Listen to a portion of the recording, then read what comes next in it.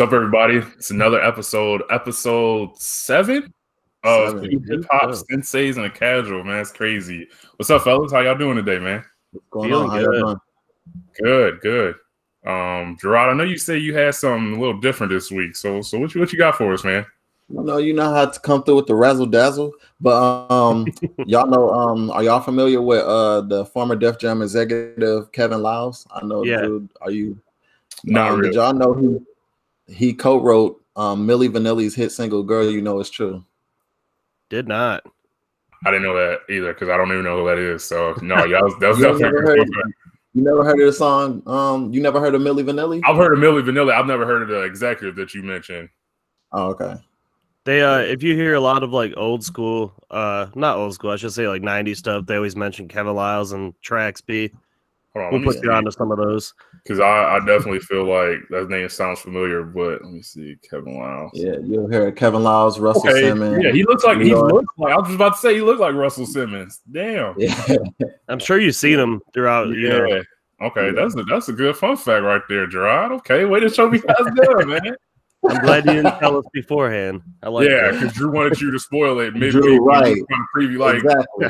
Hey, tell us what the fun. No, that ruins the entire point of a fun fact. So I'd like to have some fun. So I want to do something a little different this week. I actually want to start off with shout outs. So I actually have two. My first one, shout out to my man Ty 2. He's actually an artist himself. He listened to us last week and was saying how we was cracking him up. Basically as soon as he started listening.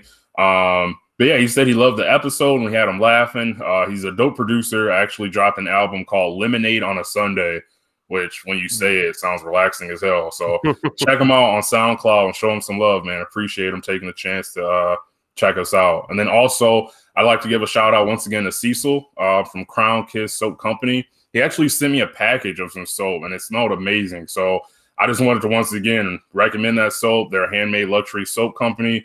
They make vegan handmade soaps using low waste packaging.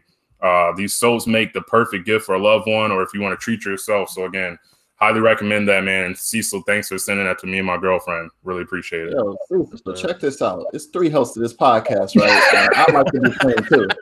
So next time you think about sending out packages, my guy, you know what I'm saying?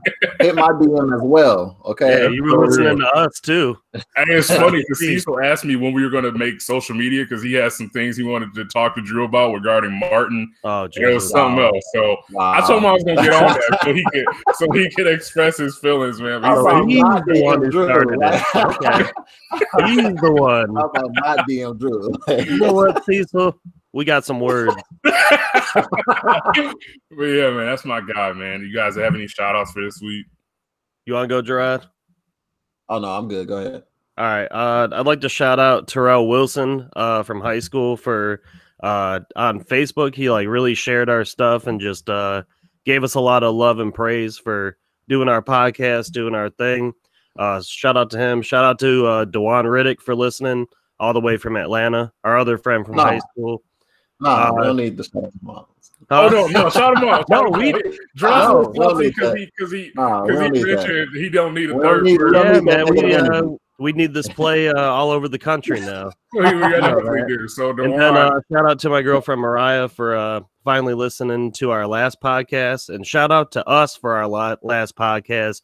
Listening to that was an awesome job we did. So. I actually love that you just shout us out because we've had all these shout outs and never commended ourselves. So, bro, we got a lot of love on that last one, and I'm very just like all in the comments on social media and stuff, and just like engaging with the people on there was a lot of fun. So, I feel like this is the episode that like you said got the most engagement for sure because there's been a few times I posted and got like maybe likes just from us. So to have other people like it, man, it has a. My girl said we should make the player haters ball into like a segment on our show, like something we hate or love each week, you know. I said we should just do a yearly one, and you know, so maybe we could incorporate it a little bit. I actually like that idea. So shout out to Mariah for that great idea, and we'll see how we can work it in. Deal. But yeah, man, shout out to everybody showing love, man. If you guys could take the time to subscribe to us, we're on Apple Podcasts, Spotify, Google Podcasts. So pretty soon I'm going to work into getting us on YouTube as well. So all the love, comments, feedback, anything you guys dislike, please don't feel like you can't share that stuff with us, because we're trying to get better. So anything you guys want to tell us, we would greatly appreciate it. Tell me all the negative stuff. I'm like a sponge. I soak it all up. I use it as ammo. Dude, so yeah, man, the past week we've seen the 10th year anniversary of XV Zero Heroes. We've seen the 11th year anniversary of Kush and OJ, and then we've seen the 4th anniversary for Kendrick Lamar's album Damn. Mm-hmm. What a week when it comes to anniversaries. But also in the past week, I've listened to Grand Champs, Me Against the World, Tupacalypse, the Marshall Mathers LP, and the Eminem Show in full for the first time. Welcome to the 90s. Right. Apparently, I need to come up with a new show for a new title for the show, because I'm even lower than a casual when you let some people tell it, because I haven't heard these albums. So maybe like 2 hip hop senseis and a peon or something like that. Wow.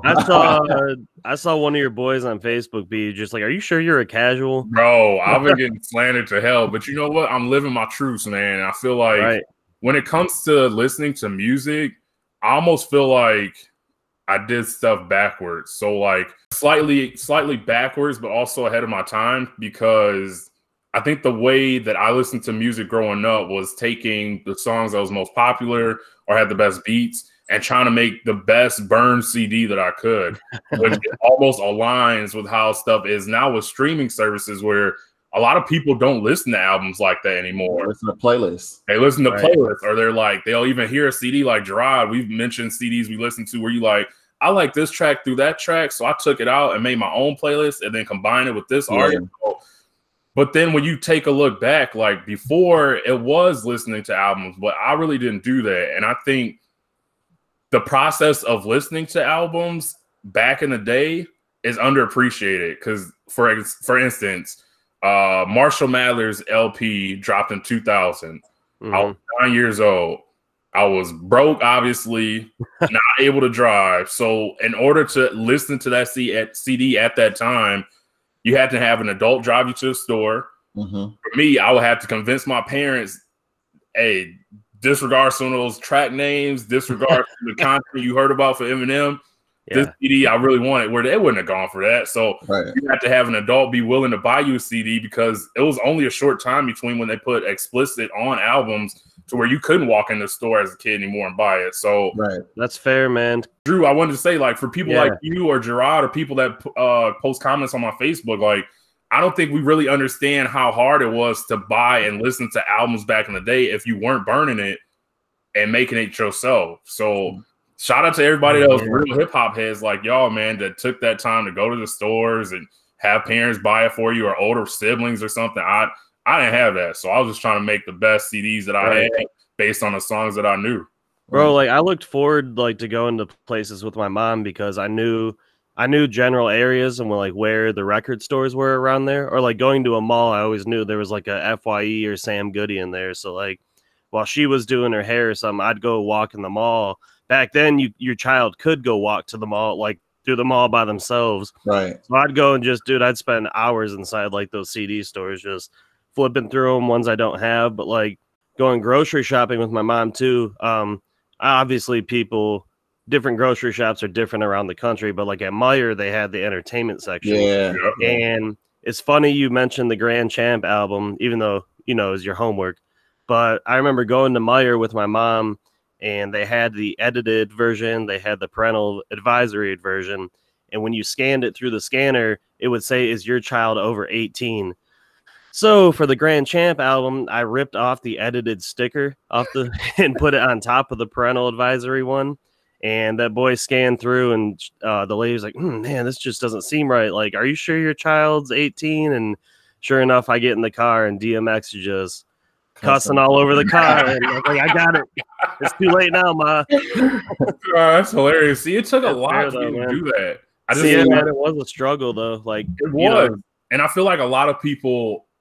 So obviously there's hip hop heads like you two, but I think there's a lot of people out there that won't admit they never listened to some of the albums that I just named. Maybe not the Marshall Mathers LP, because that is one of the bigger names you'll find in hip hop. But like, I'm willing to bet there's a lot of people that haven't listened to Grand Champ from beginning to sure. end. Oh, for sure. Yeah, I think But it's a lot of cap on the internet where people saying they listen to everything because I mean it sounds cool now, but even back then people would skim through albums. Like you'll pick and choose what you want to listen to, or like if it's an artist that you really don't like listen to a lot, like you're not gonna listen to it. Like I want to say for the Grand Champ album, we know "Get It on the Floor" was a hit. yep. So like you heard it a lot. But Yeah. I don't know if people was sitting there like listen to it all the way at that point when Grand Champ was out. So like, but people who were already DMX fans were listening to Grand Champ. Oh yeah. Like so, Exactly. like now Marshall Mathers LP is different because Eminem was a superstar. So I'm not sure how that got over you, B.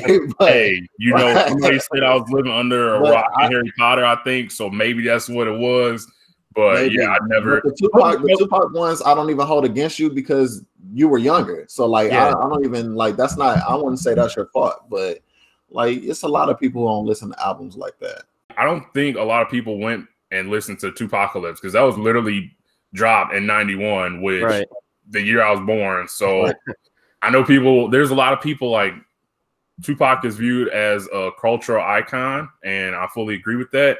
I'll touch upon his lyrical content a little later because that was something we previewed in the last episode. But I do think there's a lot of people out there that just haven't listened to Tupac albums from beginning to end because he only dropped 5 before he passed away, and I think his 6th album dropped 2 months after he was murdered. So and that was crazy looking back and seeing, dang, while he was alive, he only dropped 5 albums. Like, but you know, he was only 25, so it's like 5 albums is still a lot. Like, so on top of that, he was like an absolute workhouse in the studio too. Yeah, like, that dude would not leave. I think that's what got me is the fact that I'm so aware of Tupac having a lot of albums, but knowing only 5 were made before he was murdered. But seeing, dude, there's so many albums he's dropped. Like, or have dropped in his name since he passed away. Like, I think that was what I meant to say. Because Machiavelli was done before he died. It just came out after he died. Yeah. But I mean, some of the album art that I was familiar with were albums from when he passed away. It's just like, man, like you said, Drew, he had to be locked in on that studio to have this much work drop after he passed away, which is. And you know what's funny too? Like you went back and listened to the Tupacalypse Now, and like nobody talks about that album at all by him. No. At all. Yeah, and I want to talk about that because I'm glad you mentioned it. I listened to it. It doesn't hold up well. Well, that's what Brenda's had. Brenda had a baby, right? Yeah, right. That started like his popular songs coming out. Yeah. So I want to ask you guys, I have basically feedback on all the albums I named that I listened to. So how do y'all want me to do it? Do y'all want my feedback on first before like we're gonna be respectful and we're gonna say rest in peace to Black Rob. Like before we get into that, like we want to make sure that we give our condolences to him because last week we talked about DMX and at the same time we talked about how Black Rob was sick and stuff like that. So let's make sure that we talk about Black Rob first. So we're gonna let Drew do his his thing real quick, and then we'll appreciate it too because like he had he kind of had what like Nate Dogg had. He had that string of like strokes over the past few years, and everybody just kind of heard about it now, which is kind of sad. But obviously, he was a great artist to me. He was another bad boy prodigy that we were talking about. Just personally, like the Black Rob Report is one of the most underrated albums in my opinion. Yes. And I just like to share a little story. Just one summer, I remember buying that album just because I heard Ready off of it, and I was like, damn, this song kind of goes. And the whole summer, I played the living hell out of that CD and had to go rebuy it again because it was skipping so much in the end. What summer was that? Summer of 05. Okay. So I think it was like going 8th grade to high school for us, which was, you know, that time I was just like consuming everything hip hop in my life. Just every little thing that dropped, you know. But little funny story, me and Bones, we used to play And One in my driveway, even though we were nowhere near as good as them. But we made like an And One mixtape video, and in the back you could hear the whole Black Rob album playing. So just a little shout out to him, man. R.I.P. He was truly a great artist, and just want people to know right now, like I kind of mentioned it last night, but just don't go and just post his singles. Like when you hear, like, just go and listen to a few things. Yeah. Kind of absorb what he was talking about back in the day, because he was a real artist. Like, Yes, he went through a lot of shit in his career. So one of the most, like, in that time, one of the most elite storytellers. I would For say sure. that. Like that was his gift. Like everybody, gift of lyricism is different, and Black Rob's a storytelling. Like my favorite song of his is technically a Puff Daddy song, but I Love You Baby off of No Way Out. Like that's my favorite Black Rob song. Like, and I thought you were it's gonna mostly say Black Rob. 24 Hours to Live off the Harlem No, World. I love 24 Hours, but Yeah. when you listen to I Love You Baby, I feel like that's basically a Black Rob song because Puff For only sure. got one verse. Like so, like yeah. But If we yeah, could give like R.I.P. a Black mini Rob, teaser, we'll talk about like Diddy's group in the next coming weeks. for sure. But like Black Rob, man, him, G-Dep, Loon, all of them were like, they were shining back then. Yeah. And he was the one that was, I thought, should have been like the megastar out of that group.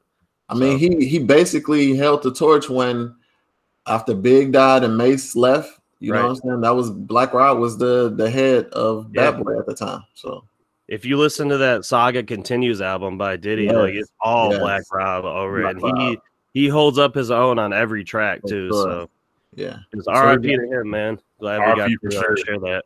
No, that's a great story, and thank you, Gerard, for that, because it's crazy. We were speaking a week ago about DMX, and he posted that video, and I think that's what really hit people, the type of shape that he was in. I obviously wasn't familiar with some of the projects that you guys named, but everybody knows, like, whoa, I know We Ain't Going. I know his verse on that was strong, and there's another one I cannot think of that was a Diddy song, but he was featured in it too. But yeah, no, RIP for sure to Black Rob. Drew, I need to see that video. You and Bones playing and one with the. He still has his old video camera. I'm gonna try and pull it up and give you guys some footage. You gotta find it. Bones was always taller than me growing up, and there's a moment where I slammed on him. Oh, man. No, I need to see that. I need to see that. Back before my back didn't give out. Oh man, that's man. Like I said, a lot of people, leaving the past year and a half, man. So that's very sad news, man. But so I know I mentioned how you guys. I wanted to ask you guys because there's a lot of albums I listen to. So, is there a specific artist you want me to start off with, or what do y'all want me to give my review on? Which one was your favorite, B? Let's start with that. The one that was my favorite, I would have to say, was the Marshall Mathers LP. Woo! Let's go. Let's go. I can start off with that one, and it's funny because listening to that album, I've already heard damn near half the album because maybe 8 songs off that was on the radio consistently. So it was almost like connecting the dots and filling in the blanks for the skits, which going back to what we said when it comes to old albums, I miss having like funny skits within albums that's maybe a minute that just adds comedy to the album, which Eminem did on both albums that I listened to, and Pac has some skits on his, but I missed that, like the classic Kanye West, like Broke Five Broke skits. Just like the themes, man, they were great. Like did you hear the Ken Kniff skit, B? Yeah. Ugh, I'm sorry. Is that where you said you were? That's where you said you were disturbed.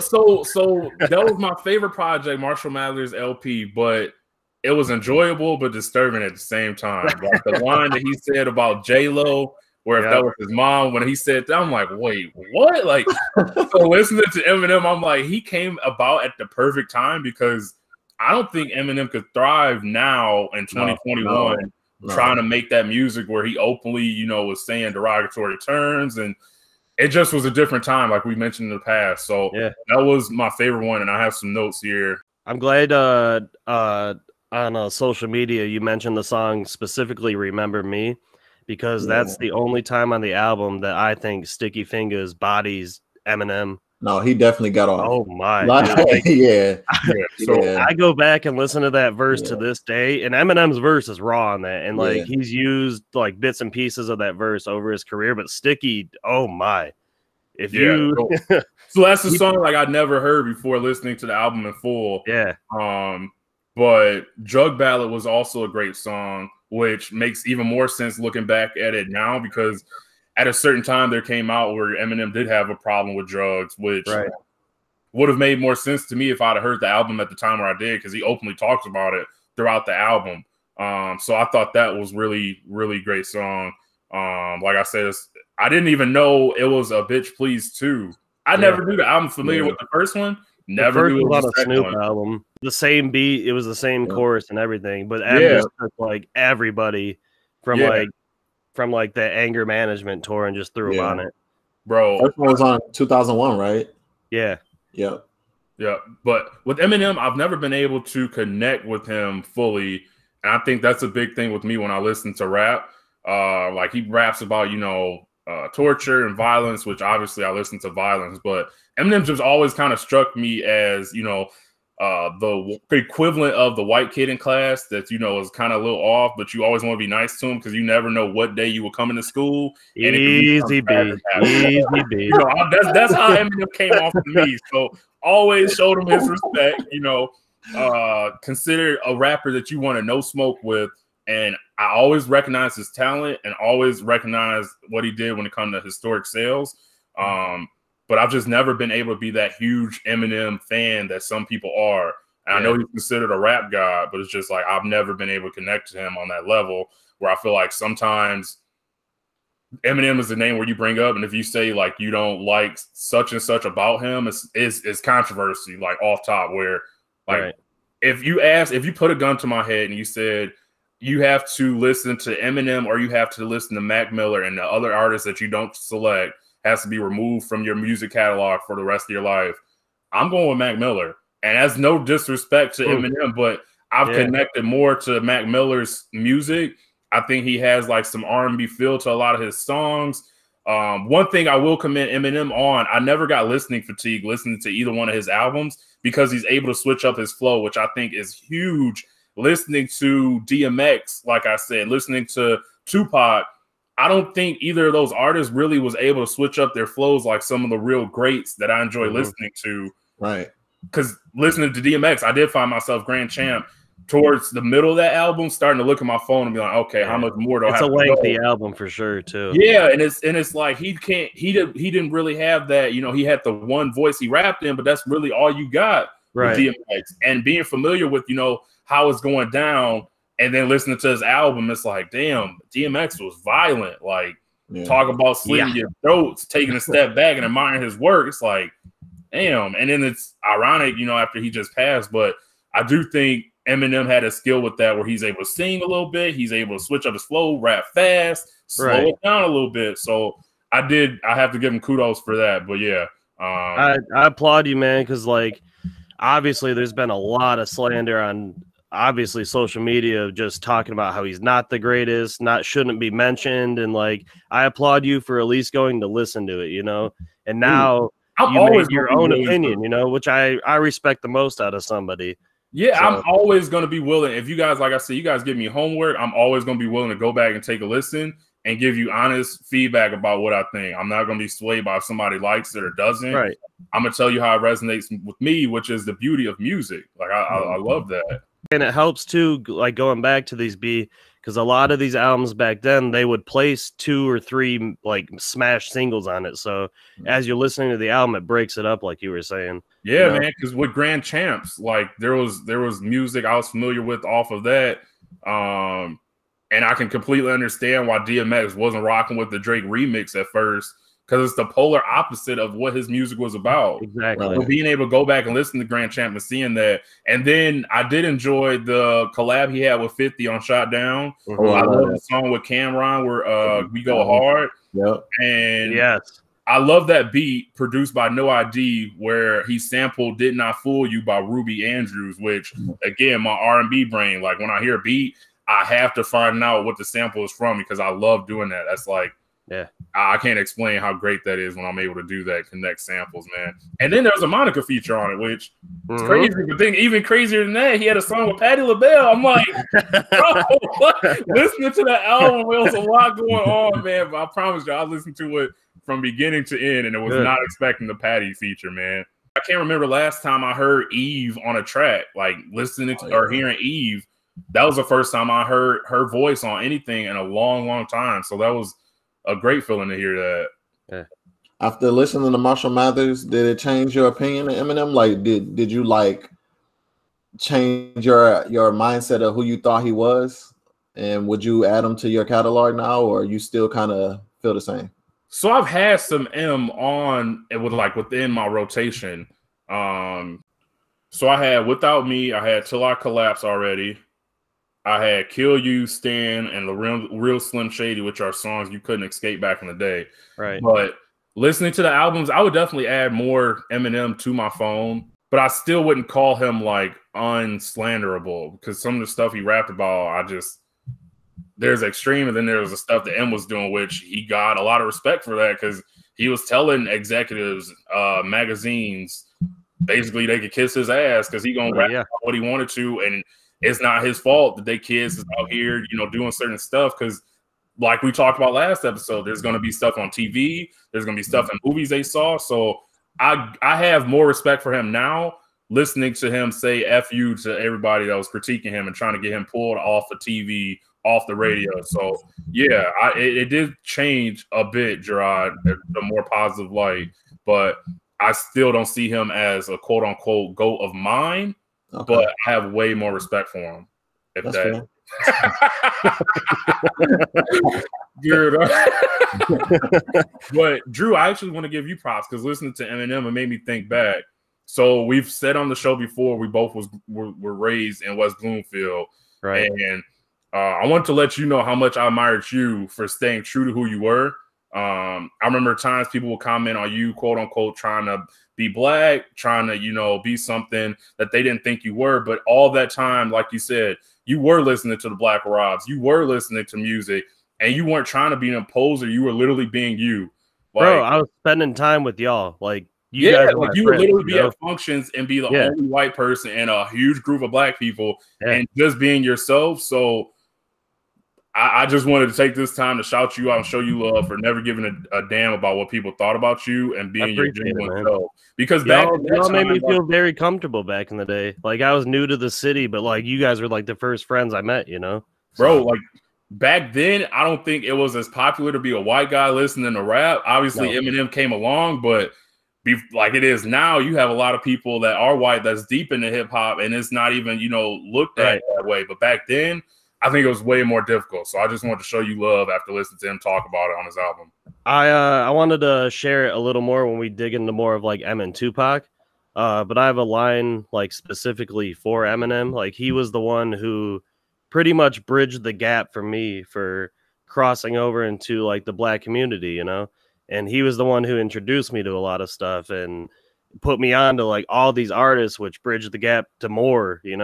So, I mean, that's why to me, he's the GOAT. I can never take that away. And that goes back to the connection I'm talking about. Like, it makes perfect sense why you would consider Eminem one of your GOATs. Right. He, like you said, put you on a music that you never would have known about if you didn't listen to his album. So that makes complete sense to me. Gerard, is there anything you want to add before we get in the pot? No, I'm just glad that, I told you in the group chat earlier, like, one thing I appreciate about you, B, is that no matter what, you're gonna give something a chance, and like you're gonna research something. If you don't know it, you're not gonna act like you know everything. You're gonna do whatever is in your power to get that information. So I really appreciate you for actually taking the time to listen to those albums. You know what I'm saying? Because our podcast is about, spreading information and showing love to the culture. And you went out of your way and said, listen, I'm not familiar with these things, but I'm gonna listen to it because I want to know, like, I have a preconceived notion about these things, and I want to know if am I right and change my opinion of these things. And you actually went out and did it. So you going out and listen to Eminem albums, you going out and listen to DMX when you weren't familiar with his whole catalog, you listening to Tupac and stuff like that. Like, that's dope to me. I feel like anybody that can like take ego out of it instead of just staying true to like how they feel and go and actually do some research, you get a whole lot of respect from me. So I thought that was dope. Well, I appreciate that because you have two. I've gotten two reactions the most. One being questioning if I should like let people know just how much of a casual or lack thereof I am. And it's like, dude, I'm living my truths. Like, it is intimidating to come on a show and discuss hip hop and not be familiar with classic albums, and then, you know, ask two people that are well versed in the culture and with the music what they think about it or stuff like that. Because at the end of the day, I don't know that. But like you said, I'm gonna go and put myself on, and I hope there's people that listen to the podcast that don't feel intimidated. Like, well, I don't know half the stuff with hip hop, so I'm not going to give it a chance. It's never too late. And that transitions to my other point, where it's people that are like, yo, you may not have listened to it, but I'm jealous because I wish I could go back and listen to these albums for the first time and be able to, you know, listen to a Marshall Mathers LP and get that full experience for the first time in this day and age. Like, so I feel like I'm time traveling, because it is a great feeling to be able to listen to these huge albums and knowing where these careers went. You know, it's 2021, but the Marshall Mathers LP dropped in 2001. Yeah. 20 years ago, man, I'm able to hear this music for the first time. It's a great feeling listening to DMX, Tupac, like, and you can create your own opinion now, which is like the best in your own. You can tell people, like, I've heard this, you know. Yeah, man. I'm adding because I'm gonna turn into that person like, what? You ain't heard Marshall Mathers LP? Yeah. What you been doing? So no, but keep posting that stuff, because it sparks a conversation at the end of the day, no matter what. And that's what the best thing about this is, like, we just get to talk about music. Some of my most engaging posts on Facebook have been when I admit it, I haven't heard such and such, and I get slandered half the time. But then I also hear, hey, if you haven't heard that, you should check out this. So I'm constantly adding to the list, constantly listening to music, and I love that, man. It's like no better feeling to me being able to listen to these albums for the first time.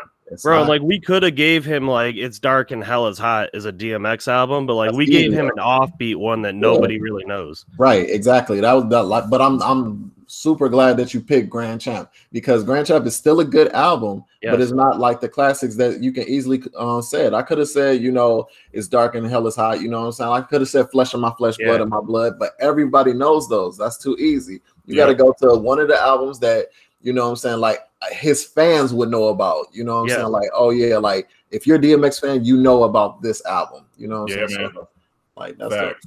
But yeah, so we mentioned Tupac. So I listened to Me Against the World, and the first thing about midway through that album is I can fully understand the comparisons between Nipsey Hussle and Tupac. Yeah. Both of them discussed empowering their people, trying to inspire the masses, you know, not to give up and just to keep going, man. So I love being able to listen to Pac and be like, dang, man, Nipsey literally was a reincarnation. Listening to Me Against the World, that kind of that brought up some of the feelings I had towards Tupac. To go from a classic song like Shed So Many Tears, and then the next song after that be Temptation. I thought Temptation was a bad song, and it was mainly because the vocalists on that song, they were bad. And I put that on social media, and people told me that singer was their favorite part of the song, and I'm like, well, maybe I listened to the wrong Temptation, because that song was trash. And one of my biggest gripes with Tupac was, like, when it came to the construction of his songs within projects, but also at what point do we hold artists accountable for their features? Like, I feel like for the most part, Tupac's features were not good. Whenever, like, Hit 'Em Up, which we'll talk about a little later, the feature don't Hit 'Em Up, like, Tupac started off up here, strong, going hard, bar. And then the features start. It's like, who the fuck? Like, who is this? Like, he ain't Gaddafi and all them. You kidding me? Those were his boys, though. That's the thing. Yeah. I know, but do we hold artists accountable for their features? Like, if they're your boys, cool, but are they complimenting you on your songs? Like, I feel like where we are with features now, like, features do a lot for songs. I feel like Tupac's features, to me, took away from enjoyment when it came to listening to some of his songs. But that's, again, to me, like, that was one of my biggest problems when it came to Pac. Also, like I mentioned with DMX, Tupac's flow, it really doesn't change that much from song to song. Like, the speed of which he raps, but, like, when you listen to a Biggie and how he's able to cater to beats, tell stories, like, Gerard, I can see you. You ready to chime in, but I feel like when it comes to people talking about Notorious B.I.G. compared to Pac, like, I said we are just so close to jumping into this next topic, and I think we should just we're just professional Bro, Toronto, you got someone in the chat. I want you to let it out, man. The tension is very high right now. For people listening, Bro, the tension is just... not a good rapper, bro. Like, I'm just... I mean, and you feel bad saying it because of the content that he would talk about. Like, he's talking about his people. He's talking about police brutality, which translates the first album I listened to, which was Tupacalypse Now. Yeah, that's from '91. He's talking about police brutality in that, and in 2021, we still having the same problems, and it hits home. That's what I love about Tupac. Like, I don't want to just come out like this. We're not doing player haters again. That's what I love about Tupac is his the content of his lyrics. Like him talking about the things that he's talking about, like is necessary, and he was a big influence on hip hop because of that. But if we getting technical, Tupac was not a good rapper.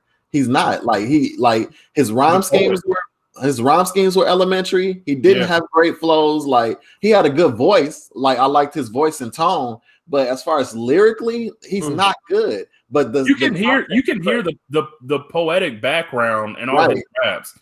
You can tell he was a great poet. Yeah, and he's a great entertainer. But when it came to actual rap, like for people to compare, and some people have him above Biggie, and it's like how? Like what? It's only because of how they made him feel. The same thing we talked about with DMX. Like DMX made you feel a certain way. Pac made you feel a certain way. But if you go like to technicalities and stuff, Tupac is nowhere near the rapper Biggie was. Like Biggie was different. You know what I'm saying?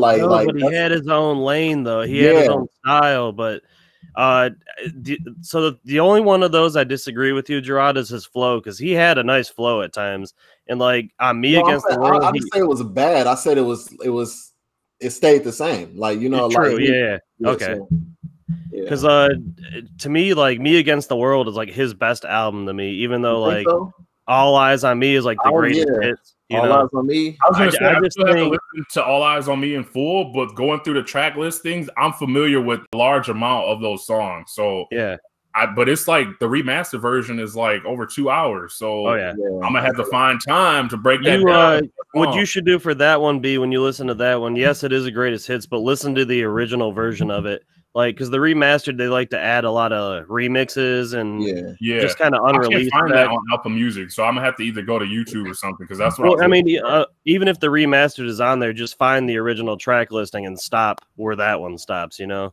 Or even like I don't know. I even really enjoy Machiavelli a lot from Pac. I do too.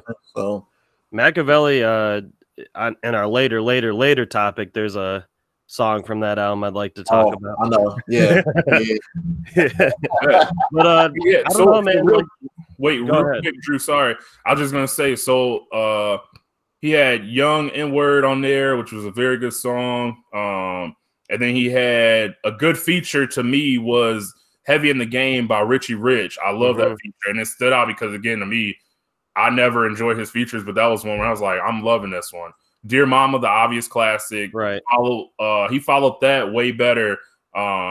Better than Shed So Many Tears earlier with an actual good song, It Ain't Easy. I like that one. Really like the Maze featuring Frankie Beverly, Happy Feelings feature, or a sample rather, that he had on Can You Get Away.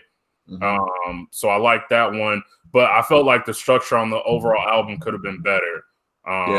So I can provide feedback on Tupacalypse as well, but I'll let Drew, you were going to say something. No, I was just saying, yes, All Eyes on Me is his best album, just because it spawns so many classic great hits and everything. But like, I just love the content on Me Against the World. It's a perfect length to me. And I really love the production on that album. For early 90s, there were some songs that like really hit on there, and just some you could just vibe along with, like an instrumental version. So it's I'm glad you listened to that one, B, because that's another one like people like to say it's either that or All Eyes on Me. I like Me Against the World personally. Yeah, I think people never mention Tupacalypse Now or Strictly for My Niggas, but when you get to Me Against the World and All Eyes on Me and Machiavelli, that 3-album string where before he signed to Death Row, like when he went to jail, when he signed to Death Row, and then after he died, like that's classic Tupac right there. So anybody, it's 3 different Tupacs too. Right? Yeah, exactly. Yeah, I didn't notice the difference between the albums, because with Tupacalypse Now, like we were saying earlier, it didn't age very well. I thought that album was okay at best. Really like Words of Wisdom and If My Homies Call, but overall, like I said, okay at best. Yeah. Very similar message. Strongly opposed police brutality, which is very relevant, like I said, to today. But again, at what point do we hold artists accountable for their features? The features on Tupacalypse Now were bad. So it's just funny listening to Tupacalypse Now than going to the later albums. It's night and day. So that was the biggest takeaway I had from that. And when you go back to All Eyes on Me, every single song pretty much has a feature. Yes. And like a mega artist at the time too. Yeah. So and it's crazy how much Tupac discussed like his untimely death, like the paranoia from everything he went through, the encounters with the police, getting shot multiple times. It's like, man, like I can't even imagine being in his, thinking space with constantly worrying about if people are watching you, trying to rob you, police after you, like.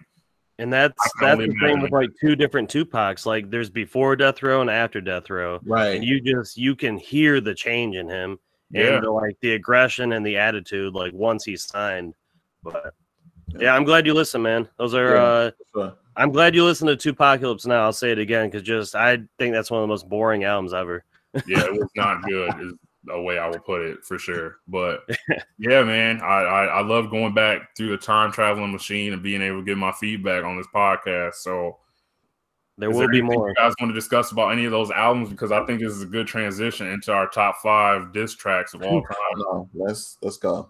Okay, so what I have, I know Drew, you like to go from number 5 to your number 1.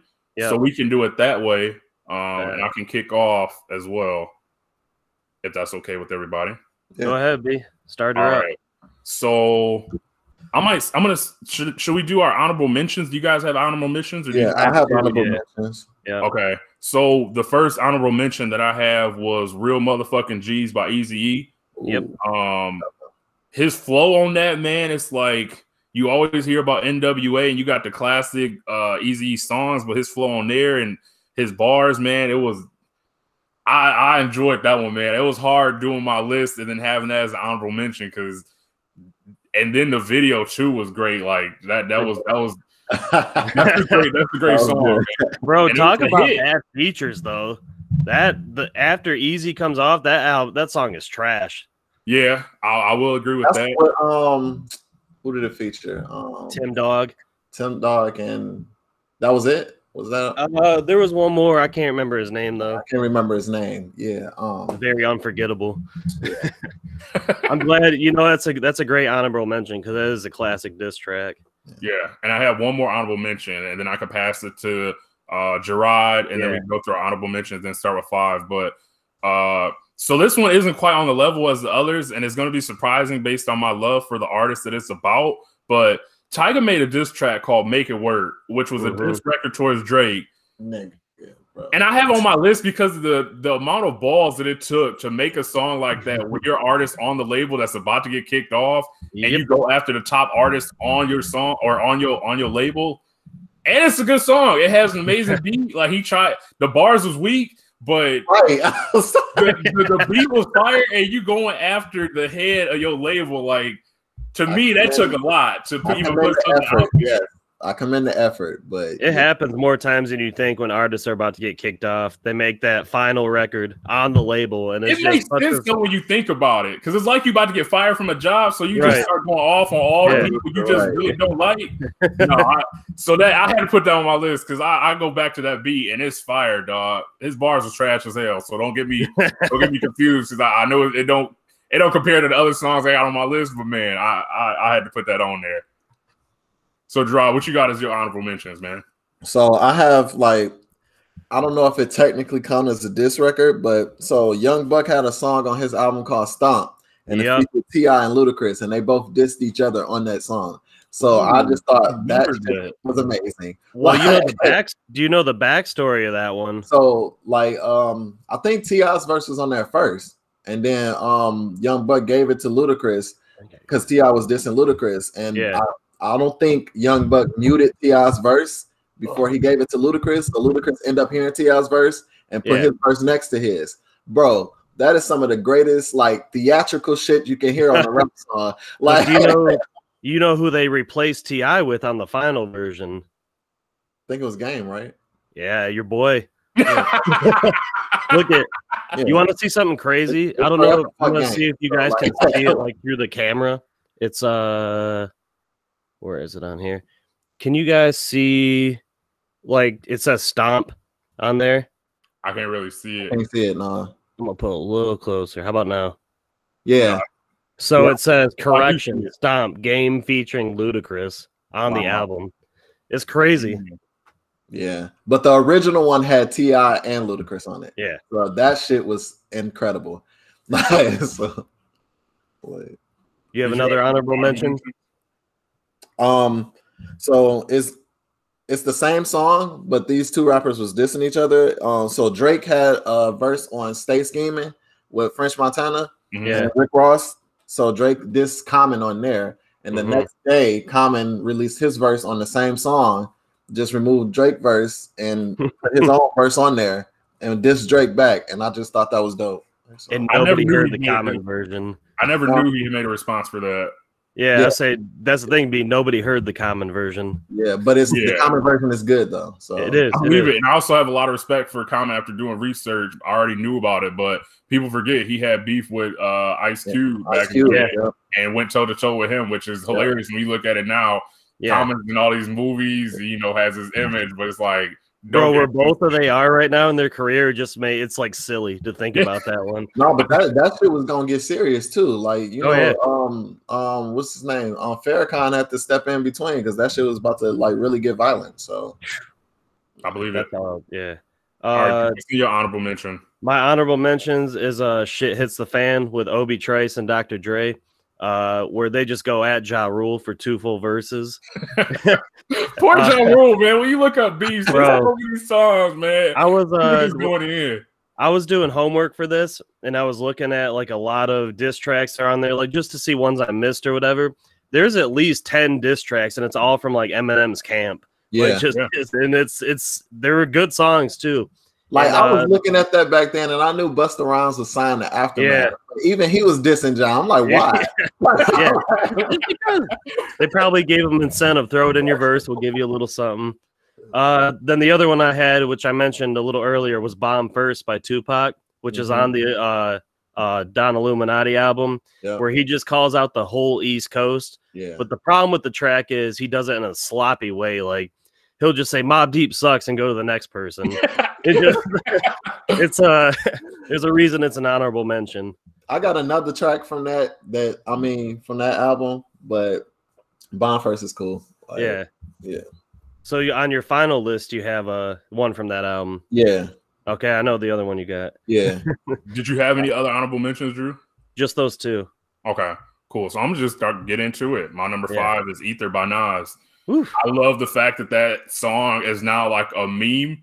Whenever something happens in sports, like if somebody gets bodied in like a basketball game, they'll put the Ether track on there, and it just adds that fire. Like it is indescribable, man. Like that song has such an impact where anything that happens that's considered slanderable, man, like they put that track behind it. I love it. But the bars, and I love the fact that it's like a legit 4-minute song. Like he went in on Jay-Z, called him. The fact that he called him ugly so many times is hilarious, man. Talk about how he saved him when he's running into his building. Like he called him for help. He didn't even have his number. Like that beef, just to be there at that time. Like I can only imagine the impact. Like if social media was big in those days, but that song I thoroughly enjoy, man. Ether will always be a classic, and that's the thing that will never make me and Gerard come together. No, I can't wait for this discussion either. I respect Ether because like Jay-Z had dropped the Takeover, and months later Nas dropped Ether. So I remember where I was at when I heard Ether, and I always thought the beat was fire, but I never thought it was like good lyrically. I thought it was like okay, like I always thought like I don't think you properly responded to Takeover, but that's fine. Like so, like, but yeah, I always respect it because I mean, at the time, he's slightly biased, Drew. I get it. Slightly. No, I respect it because at the time Nas was on the downswing and Jay-Z was the man. So that's just like what we was talking about, where you was like Tyga responding to Drake at the time. So like that's what it was. Like if you look at it in the lens that it was in, that's what it was at the time. So Nas actually responded, helped his career more. Like whether or not I like it or not, it was still important to the culture at the time. So like, well then, yeah, I mean, it was like a street single at first, then he threw it on Stillmatic, which made Yeah. that album Right, like a classic, exactly. you know. So Right. it was smart on his part. And Right. it's funny because that's actually an album that I listened to because I bought an Xbox from a friend of mine, his cousin. Yeah. And back in the day, you could burn CDs. Was it Flapjack? Yeah, flat. Yep. Flapjack. I remember that hard drive. Yeah, so you could put actual CDs on the Xbox and just play it while you were playing the game. This is the original Xbox, so that's one that I have heard. So, Gerard, what's your number 5? My number 5 is Pusha T, Exodus 23:1. I like how he went at Birdman, Drake, and Lil Wayne all at the same time. I learned so much about Birdman just based on other people's diss tracks. Like really coming away like this dude is garbage. Like obviously he didn't take care of his artists, which is a teaser for an upcoming discussion. But like the way he did DJ Khaled, I learned listening to Rick Ross. Like I never knew any of that. So that's my biggest takeaway. I don't know what you're talking about with that, so share that as a fun fact next week. So I definitely will, because Ross talked about it on, man, I cannot think of the song, but I can definitely talk about it next week. I know what you're talking about. Yeah. Yeah, it's like, how did you do something like that to Khaled, who is nothing but love and positive energy, which that's fair. There's cemented that he was a scumbag, in my opinion. So, but yeah, I can definitely touch upon that. Yeah. So, Drew, what's your number 5? So I had to narrow all these Ja Rule disses down to just one. That was my favorite. Because I had to put one on the list, but it was back down by 50. I knew it. And out of all those disses to Ja Rule, back down still gets me going. And especially like the little at the end where he kind of put his mom on it. He's like, if y'all don't know about Jeffrey Atkins. It's still funny to this day, man. Dude, that beef is so real. It's still going on too, so that's why I kind of had to put it on. I was just gonna say that beef is so real, and then on that song, if I'm not mistaken, 50 talked about like doing something to Ja Rule's kids. Like it was legit to where they got numerous fights in real life, but put the kids on there. That's when I know it's at a level. They're gonna be beefing forever. Like, bro, that beef is like it's so comical now that you can't believe that shit went on back then. You know? Yeah. Like stabbings in the studios and stuff. Like. It's crazy. Yeah. All right. So I'll go with my number 4, where I have Tupac Hit 'Em Up. And then I actually have a fun fact about this one. So the song sampled the bass line from Dennis Edwards' song Don't Look Any Further, which had become a meme itself in recent years. But that same bass line was used and sampled by Junior Mafia and Biggie and Get Money remix. Yeah. So I didn't realize that until going back and listening to all these songs. So anybody listening, if you aren't aware and you go and listen to Don't Look Any Further, you'll instantly remember that song. But yeah, to diss somebody on a song that they have always earns brownie points for me. But yeah, I mean, he talked about as soon as he hopped on the track, like it wasn't no half stepping, like he went hard. Talking about so vicious too to start that track. That's just rude. Dude, like first off, F your woman and the clique that you claim. Like it ain't no confusion. And that's one of the things to be a killer, but I boinked your wife. Yeah, like so Biggie had diss tracks, but never specifically mentioned anybody based on the research that I did.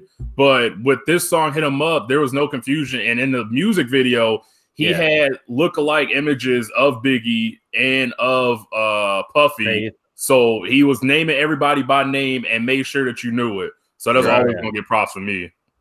Yep. So, Gerard, what's your number 4? So my number 4 is Cannabis, second round knockout. I think LL lost that battle. So because Cannabis, especially the second verse, like Cannabis went crazy on L. So that whole line about like filming a sitcom, I'll even let you. Oh my God, he just rips him apart, and his flow is like immaculate on that track. Yes, I love that. We'll circle back to that in a minute. I got for number 4, which you guys are gonna kill me for, is the Pusha T, the story of Adidon. I'm not gonna kill you for I'm that. not gonna kill you for that. That was, hey, That song alone let us know that Drake had a kid. If we didn't already know, you know, Yeah. It broke just, the- like, it brought literally broke that the kid. internet. It brought that kid out of the woodworks. Yeah. It broke And the that's internet. like, People were yeah, shocked that Drake had a kid, and then bro. it led to all the investigation to see if it was real, and Drake had to admit it because of that song. But Not see, to mention man, too the cover with like the blackface and everything, you know, right. man. I think I that know had Drake- the biggest impact because to put an image out like that for an artist as popular, Yeah. Right. especially during that time with all the racial tension, Yeah. like Drake literally had he had to release a statement to let people know exactly what that image was for. Yeah. Right. That's what an L, like you have to release a statement. Yeah, You have to come out and say, like, oh, I do have a kid. All this because you said you Should've just talked about said the his wife's Beyonce, name. bro. You didn't even you didn't, it was something he didn't have to do. Like put a ring around you like Virginia Williams. It's like, bro, like come on, dog. Yeah. That was unnecessary. What Cat Williams say? Shouldn't have been talking shit. You open up the box, Bro, not to mention like that poor kid too, like the internet bashed the looks of the kid when he came Yeah. out. Like, man, that song sparked the whole thing for Pusha T. Bro, not even that as a man. Say what as a man, everybody got boogers, you know what I'm saying? There's some chicks you done pop that you don't want nobody to know about. This dude Drake was trying to keep her on the tuck, boy. Like, hey, he had an accident with a porn star, man. That's another L. That whole song just had to post all his L's, dog. like, man. But that's hilarious, man. So my number 3, I got No Vaseline by Ice Cube. Mhm. When the beat finally drops after like that first minute of the audio plays, dude, that beat is fire for one. Yeah. And then any man that goes 1 on 5, where he talked about 5 different people in the diss track, you gonna always get my respect. So the bars was there, the beat was fire. Bro, that song was like 4 minutes, like, bro, and he was going like man. As soon as he started, it wasn't no coming back, man. Easy E, Dre, Jerry Heller, I think is his name. Before manager, he went in on everybody. That my cousin gonna hate me because he said that better be my number 1. It ain't my number 1, but it's definitely top 3. Oof. I'm curious what your number 1 is now. Yeah, now I want to see what your number 1 is. I think y'all gonna like it. What's your number 3, Gerard? So my number 3 is I'm gonna say Takeover by Jay-Z. Oh, you're so cute, Gerard, because my number 3 is Ether. Oh wow. That's adorable, man. I like one with Takeover. I love the beat. I love the beat that Kanye did. I love the song that he sampled. I like that Jay-Z not mentioned just Nas, but he also mentioned Mobb Deep. You know what I'm saying? And other people that was hating at the end, you get half a bar. Fuck y'all too. So I'm not gonna lie, man. My favorite line from that whole song is like, "My album sold what yours did in your first week." Yeah. Oh my god, like that line back then just resonated. That's when numbers was really important. Like numbers are important now, but back in the day, like when you actually had to go get albums, like. But the only thing I didn't like, and this is me being like, being fair. Jay-Z was like, one of them shits was the other was Illmatic about Nas's albums. I'm like, bro, I love Nas's second album. So I'm like, come on, man. Like this picture Gerard nodding his head and being like, wait. I was like, I love it. Forget about It Was Written? Right, yeah. Like, you didn't like It Was Written, bro? Like, right. You know what was, I know how you said on Ether you don't like it because it's like nursery book, like Dr. Seuss rhymes. Yeah. But the thing that was corny to me on that is when it just goes like, and that's so lame. Yeah. Like, come on, man. just do another line over that little part that Kanye edits in, you know? Fair. That's fair.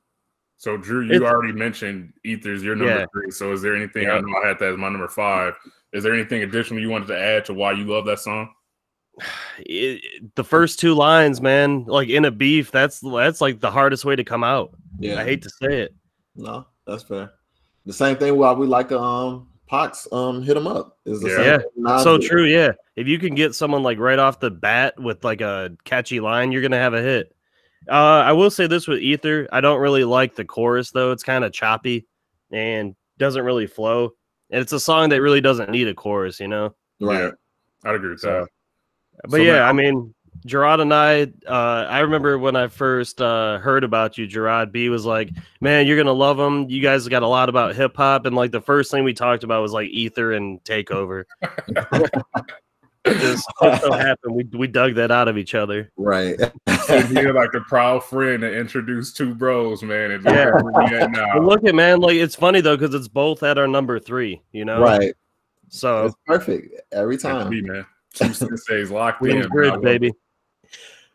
So my number 2, I have Jay-Z, Super Ugly. Oh, Like I told yeah. you before, I'm a sucker for beats. So in that midway point of the song where they flipped it, and then he started going in there, talking about smashing Nas' baby mama, leaving the condom on the child's seat. It's like, bro, hey, the gloves is off, man. Hey, it ain't no coming back. When you talk, apparently the song is so bad where Jay-Z's mom told him he should apologize. He had to apologize. Yeah. Jeez. That tell you the level of disrespect on the song when your mom stepped in and be like, baby, this is the only reason why I agree with his mom. So Jay heard Ether and his feelings got hurt. So you know what I'm saying? Like he reacted emotionally. Nas didn't mention nothing about nobody. So it was no reason for Jay to put his baby mama into that. But it's the trump card that you have. Like he knows, like he mentioned on Takeover, like I know something between me and you. Like, let's keep it between me and you. Like he was saying, like, I got something else for you. So if you want to keep going, I can let this go. But she was like an innocent bystander, like, but straight bullet. It hurts Nas, so you let that like so. No, it was level disrespect in that song. Like I said, a beat switch up. That's for sure is my number 2. Yeah. The last thing I'll say about that beef between them, I'm just for those guys who they are, I'm very happy they like squashed the beef, you know? Yeah. It's and it like came because of Nas's mother passing away. And they were 2 grown men in the room together and like, dude, look, why are we doing this, you know? Yeah. Like, I love when that happens, when you know it doesn't get to that level of violence, which unfortunately wasn't the case with Biggie and Pac. But like you said earlier, Gerard, with Louis Farrakhan having to step in for Common Cube and Common, like that's big. So, and apparently, you know, Jay Prince stepping in for Pusha T and Drake, like.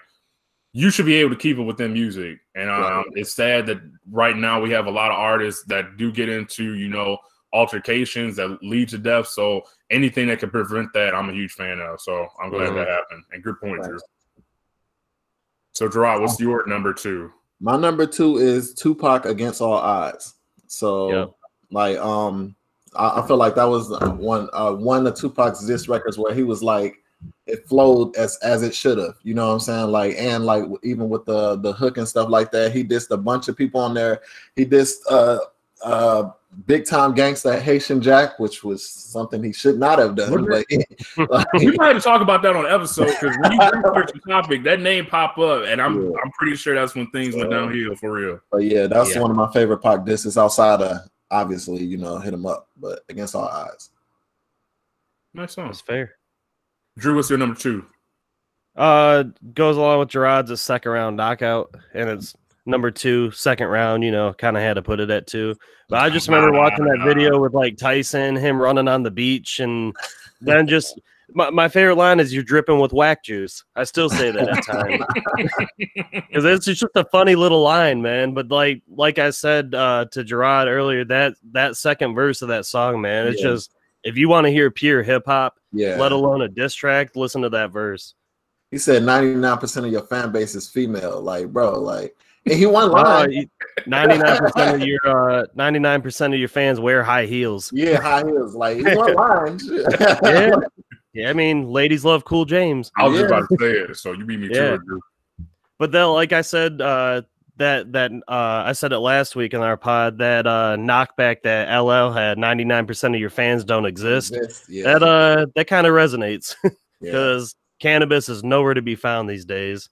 Yeah, and that ended his career, which is unfortunate because like it's a backstory to that where cannabis was trying to show love to LL. You know what I'm saying? And LL just, you know, like, and over like he asking to use the mic on his arm, like it was like a sign of respect. Like, you know what I'm saying? I know you got the mic tatted on, let me use it, you know what I'm saying, to show you like my skills is good too. Like showing reverence. And LL took that as disrespect and dissed Cannabis.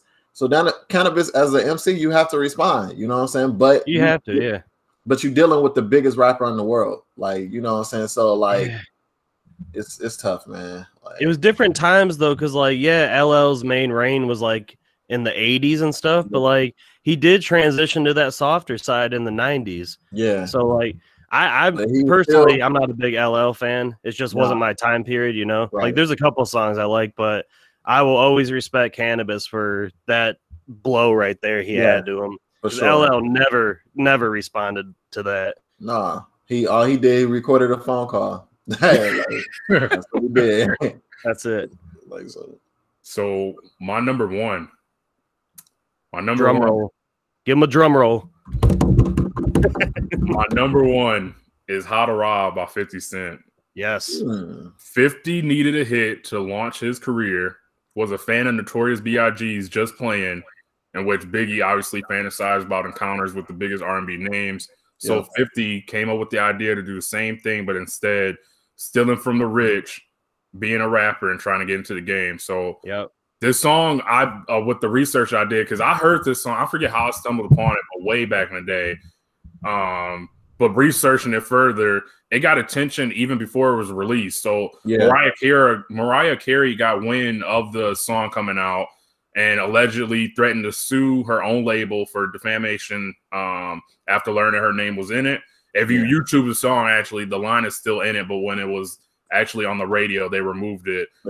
So 50 was forced to alter the record, but Columbia actually never promoted this song. With research, you know, they said that they feared all the legal threats as well as actual violence that we discussed earlier. But it was actually Rich Nice that took it upon itself to promote the song and to get the radio spins to make it a big success. So I thought that was very interesting. And then back in 99, there wasn't a viral quote unquote. So that's what 50 ultimately was looking for, and he got it. So if you are familiar with the song, highly recommend it. But on the track, he mentioned Foxy Brown, Jay-Z, DMX, Puffy, Big Pun, Wu-Tang, Wyclef Jean, Brian McKnight wasn't safe, Keith Sweat, Bobby Brown, Whitney, Houston, ODB, Mike Tyson, Kirk Franklin. It didn't matter. The bars was anywhere from ruthless to hilarious. The beat was fire. So that is for sure my number one diss track. That song is so funny. Like, it is hilarious. I listened to it this past week. I listened to it and crack up every time like I've never heard it before. He said, I had busted in the whole flip mode on the floor. They asked me, did I have enough? I said, give me some more. I'm telling you, bro, man. Talking about robbing from Big Pun, and he was 400 pounds. What the hell? Take him down. He ain't gonna catch it, right? It's nothing but bars. So please. You know what's funny too, B? You were talking about like promotion for that album, and a lot of people don't know is back in the day, like they had singles for a record company, but like with either, they also had street singles, which they didn't promote as well. But if it caught heat, man, that shit blew up. And How to Rob is like, what I could see why it's not on the radio, you know. So and that's the thing. It was these things called maxi singles. So you'll have the radio single, and then you'll have two other singles. That was what Drew was talking about. Street singles or whatever. So How to Rob was on his maxi single is like Nobody Likes Me or something like that or whatever from his first album. He ended up putting on the debut. Yep. And so it was coming on his album Power of a Dollar, but you know he ended up getting shot. But you know when this came out and people heard it on the mixtapes, because DJs used to make tapes like what we do now with playlists with all these songs and stuff. The artists, I don't think artists was really getting mad. They was just like, who is this kid? You know what I'm saying? Like, Jay-Z respond. Yeah, Jay-Z was like, I'm about $1. What the fuck is 50 Cent? Like, you know, but Jay-Z saw him at Summer Jam when he was about to say that. Yeah. He was like, I got something for you. You know what I'm saying? He didn't even take it personally. He was like, I got something for you. It's a lot of stories of artists that literally after that song was released by 50, like I read researching like Ghostface Killah was in the studio and I guess he saw 50 Cent. He's like, yo, is that 50 Cent? Yo, like, I need to talk to him. Like, you ain't gonna drop my name. So the courage to drop a song like that, man, that song is, it cracks me up every single time. People like rappers rappers back in the day were really from the streets and stuff like that, and we know 50's street record is solidified. We know what he was doing in the street. So like dudes knew 50 from the street already. He won 50, he was Boo Boo, but they knew him from the street. So they felt like if he was saying their name, it was actual disrespect. But that wasn't what 50 was doing. Like you said, he was they even say at the beginning when the beat is about to drop, like I forget who the other artist is, but he said like this ain't serious, you know.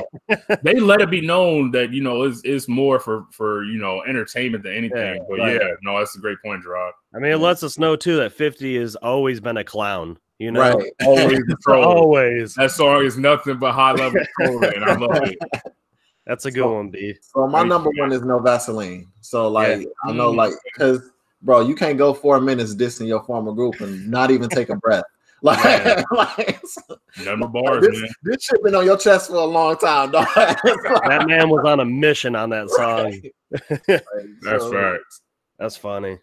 Yeah. Oh, do we? So Gerard, I just want to like wear my face guard now and everything, so you don't slap me through the computer. Mine. So the little backstory about this, I went all in on this movement, man. I bought the sneakers, I bought the hoodie. I was very close to buying a bandana, but I don't think it was allowed in school. But 300 bars and running by the game. Oh my God. Oh my. Bro, I had the GU not hoodie. I had the Hurricane. The Hurricanes are in stores November. Fuck Reeboks. Man. Bro. How long was that song again? Huh? How long was that song again? 14 minutes. Bro, that's just stupid. Non-stop heat towards G Unit. That's dumb. Gerard, do you like that song? Because I feel like that exemplifies a lot of the stuff you said last week that you don't like about the game. I hate that song. Bro, you don't need a 14-minute diss. That's stupid. Bro, his lines on there are like good diss tracks though. Like I said, Game was a good rapper. He's just awful. Like fuck. Whoa. Fuck Game. Let's calm down a minute. Let's calm down. Easy. I don't want to get hit today. See a vein popping up. Talking about the game. If we're talking about pure diss tracks though, like he doesn't stop on that track. You know, that's why it's one of my number ones because like especially the lines like. He said 50 only helped him on his album for a couple tracks. You know, he said talking about Lloyd Banks calling up to get some lines and stuff from 50. Like, you never know what's real back then, you know? I know 50 helped him a great deal on the documentary. A great deal, right? I was just going to say, there's always three sides to the story. You're going to have one side, the other side, then it's somewhere in the middle of the truth. You're going to really find it. So we know the game will be, Game side is literally the closest to a lie you could get. So, like... Just that little beginning though about like and SpongeBob is and Dora the Explorer. They're our friends. That shit's funny though. It is, man. The other thing I love about that song is he takes like all these classic hip hop beats and just starts ripping and flowing over them, and he just changes up like every 2 minutes. It's hard to like. It's just a layered diss track, and I love it. Yeah, I like when dudes do that, like the jacking for beats, like where you. Yeah, I like that. Yeah. So I did like that aspect of it. But 14 minutes, bro, I didn't turn this off an hour ago, bro. Hey, I enjoyed every minute. Word for word, I used to know the first like 8 minutes. I'm not going to lie. Just I played that song over and over because, man, fuck G-Unit. That's real.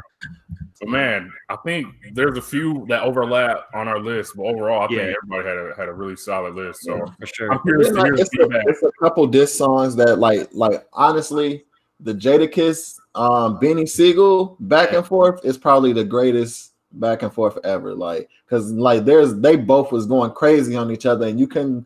I think it's the only beef where it was a tie because I don't know who won that shit. Like, that's fair. Well, that whole like New York movement too against 50, like against Fat Joe and Jadakiss and all that, like that was those were ties in the end. You know, both their careers went on and all that. I don't know.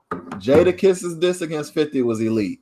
It was. That shit. So I'm gonna have to look these up. If we could give a number one though for worst diss track ever, it's Clapback by Ja Rule. Yeah, that was awful. Man, is that corny? That was terrible. Never heard that one either, so apparently I don't need to listen to that one. You wasted like that was his lead diss track back to 50, and he put it on his new album, and it did nothing. Like Well, that's 50 wrong with Ja Rule's history, so I can't. Ja Rule was already 20 feet deep, man. But I'm gonna give Ja Rule some slack, man. If Ja Rule ever do a versus, you know what I'm saying? That dude, Ja Rule had a nice run. He had a nice sure. Yeah, so that'd probably be the only way they ever squashed it, you know. And if it was like they're a live, never gonna squash it. After seeing Gucci and Jeezy, I will never say never again for any versus or squashing. That one to me wasn't at the magnitude of John 50 though, you know. Gucci Mane literally killed his homeboy. See, this is the thing. Gucci was mad at Jeezy. Jeezy wasn't mad at Gucci. Like 50 and Ja, they hate each other. Like so, like they physically underplayed a little bit. So. Jeezy and Gucci hate when his homie was killed. There was hate there. Like, yeah, but not Gucci was. I mean, Jeezy was more willing to extend the olive branch. You had to get Gucci to years later. Yeah, I mean, yeah, like as he got older, but still, he was willing to heal. You know. Yeah, he was willing to. Like, hey, even the game said he was open to doing verses with 50. Like that was the game. Yeah, the game. Just seeing Gerard's face, man. He doesn't want anything to do with him, man. That was considered one that would never be squashed. So again, I don't ever say never to any beef ever again. That's the game in 51's a lot different because who knows if Game's serious or not. I agree with you on that, Gerard. But like he has multiple times tried to reach out through Dre and M and other people to like try and just talk to him, you know. And 50 just being the guy he is, I don't know. I kind of believe Game in that aspect. You know? 50 is probably, bar none, the pettiest human on earth. For sure. I don't like. I heard somebody say on the internet, like, I understand why he got shot 9 times because I get it. Like, I get it.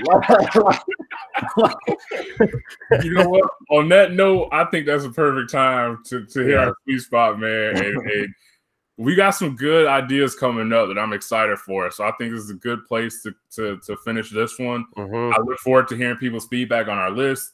Again, subscribe, Google, Apple, Spotify. Check us out. Give us feedback. Let us know what y'all think, man. But yeah, anything you guys want to add before we hop off? This might be my always favorite part of the podcast because we like to. We got to drop a little teaser, B. We have to. It's got to be our thing now at the end because I'm gonna leave that for you. But it is some things we still working on. But I know for the next episode, TikTok is going to be something we brush upon. Right. So I think that'll be our teaser for this week. But yeah, we got some great things in the works. I don't want to spoil anything, but we'll let people know that the topics are always flowing around here, and we got some good ones coming up for upcoming episodes. Yes, we do for sure. So yeah, man. Until next time, this has been 2 hip hop senseis and the casual. I don't know how just play the cutaway music. We're done.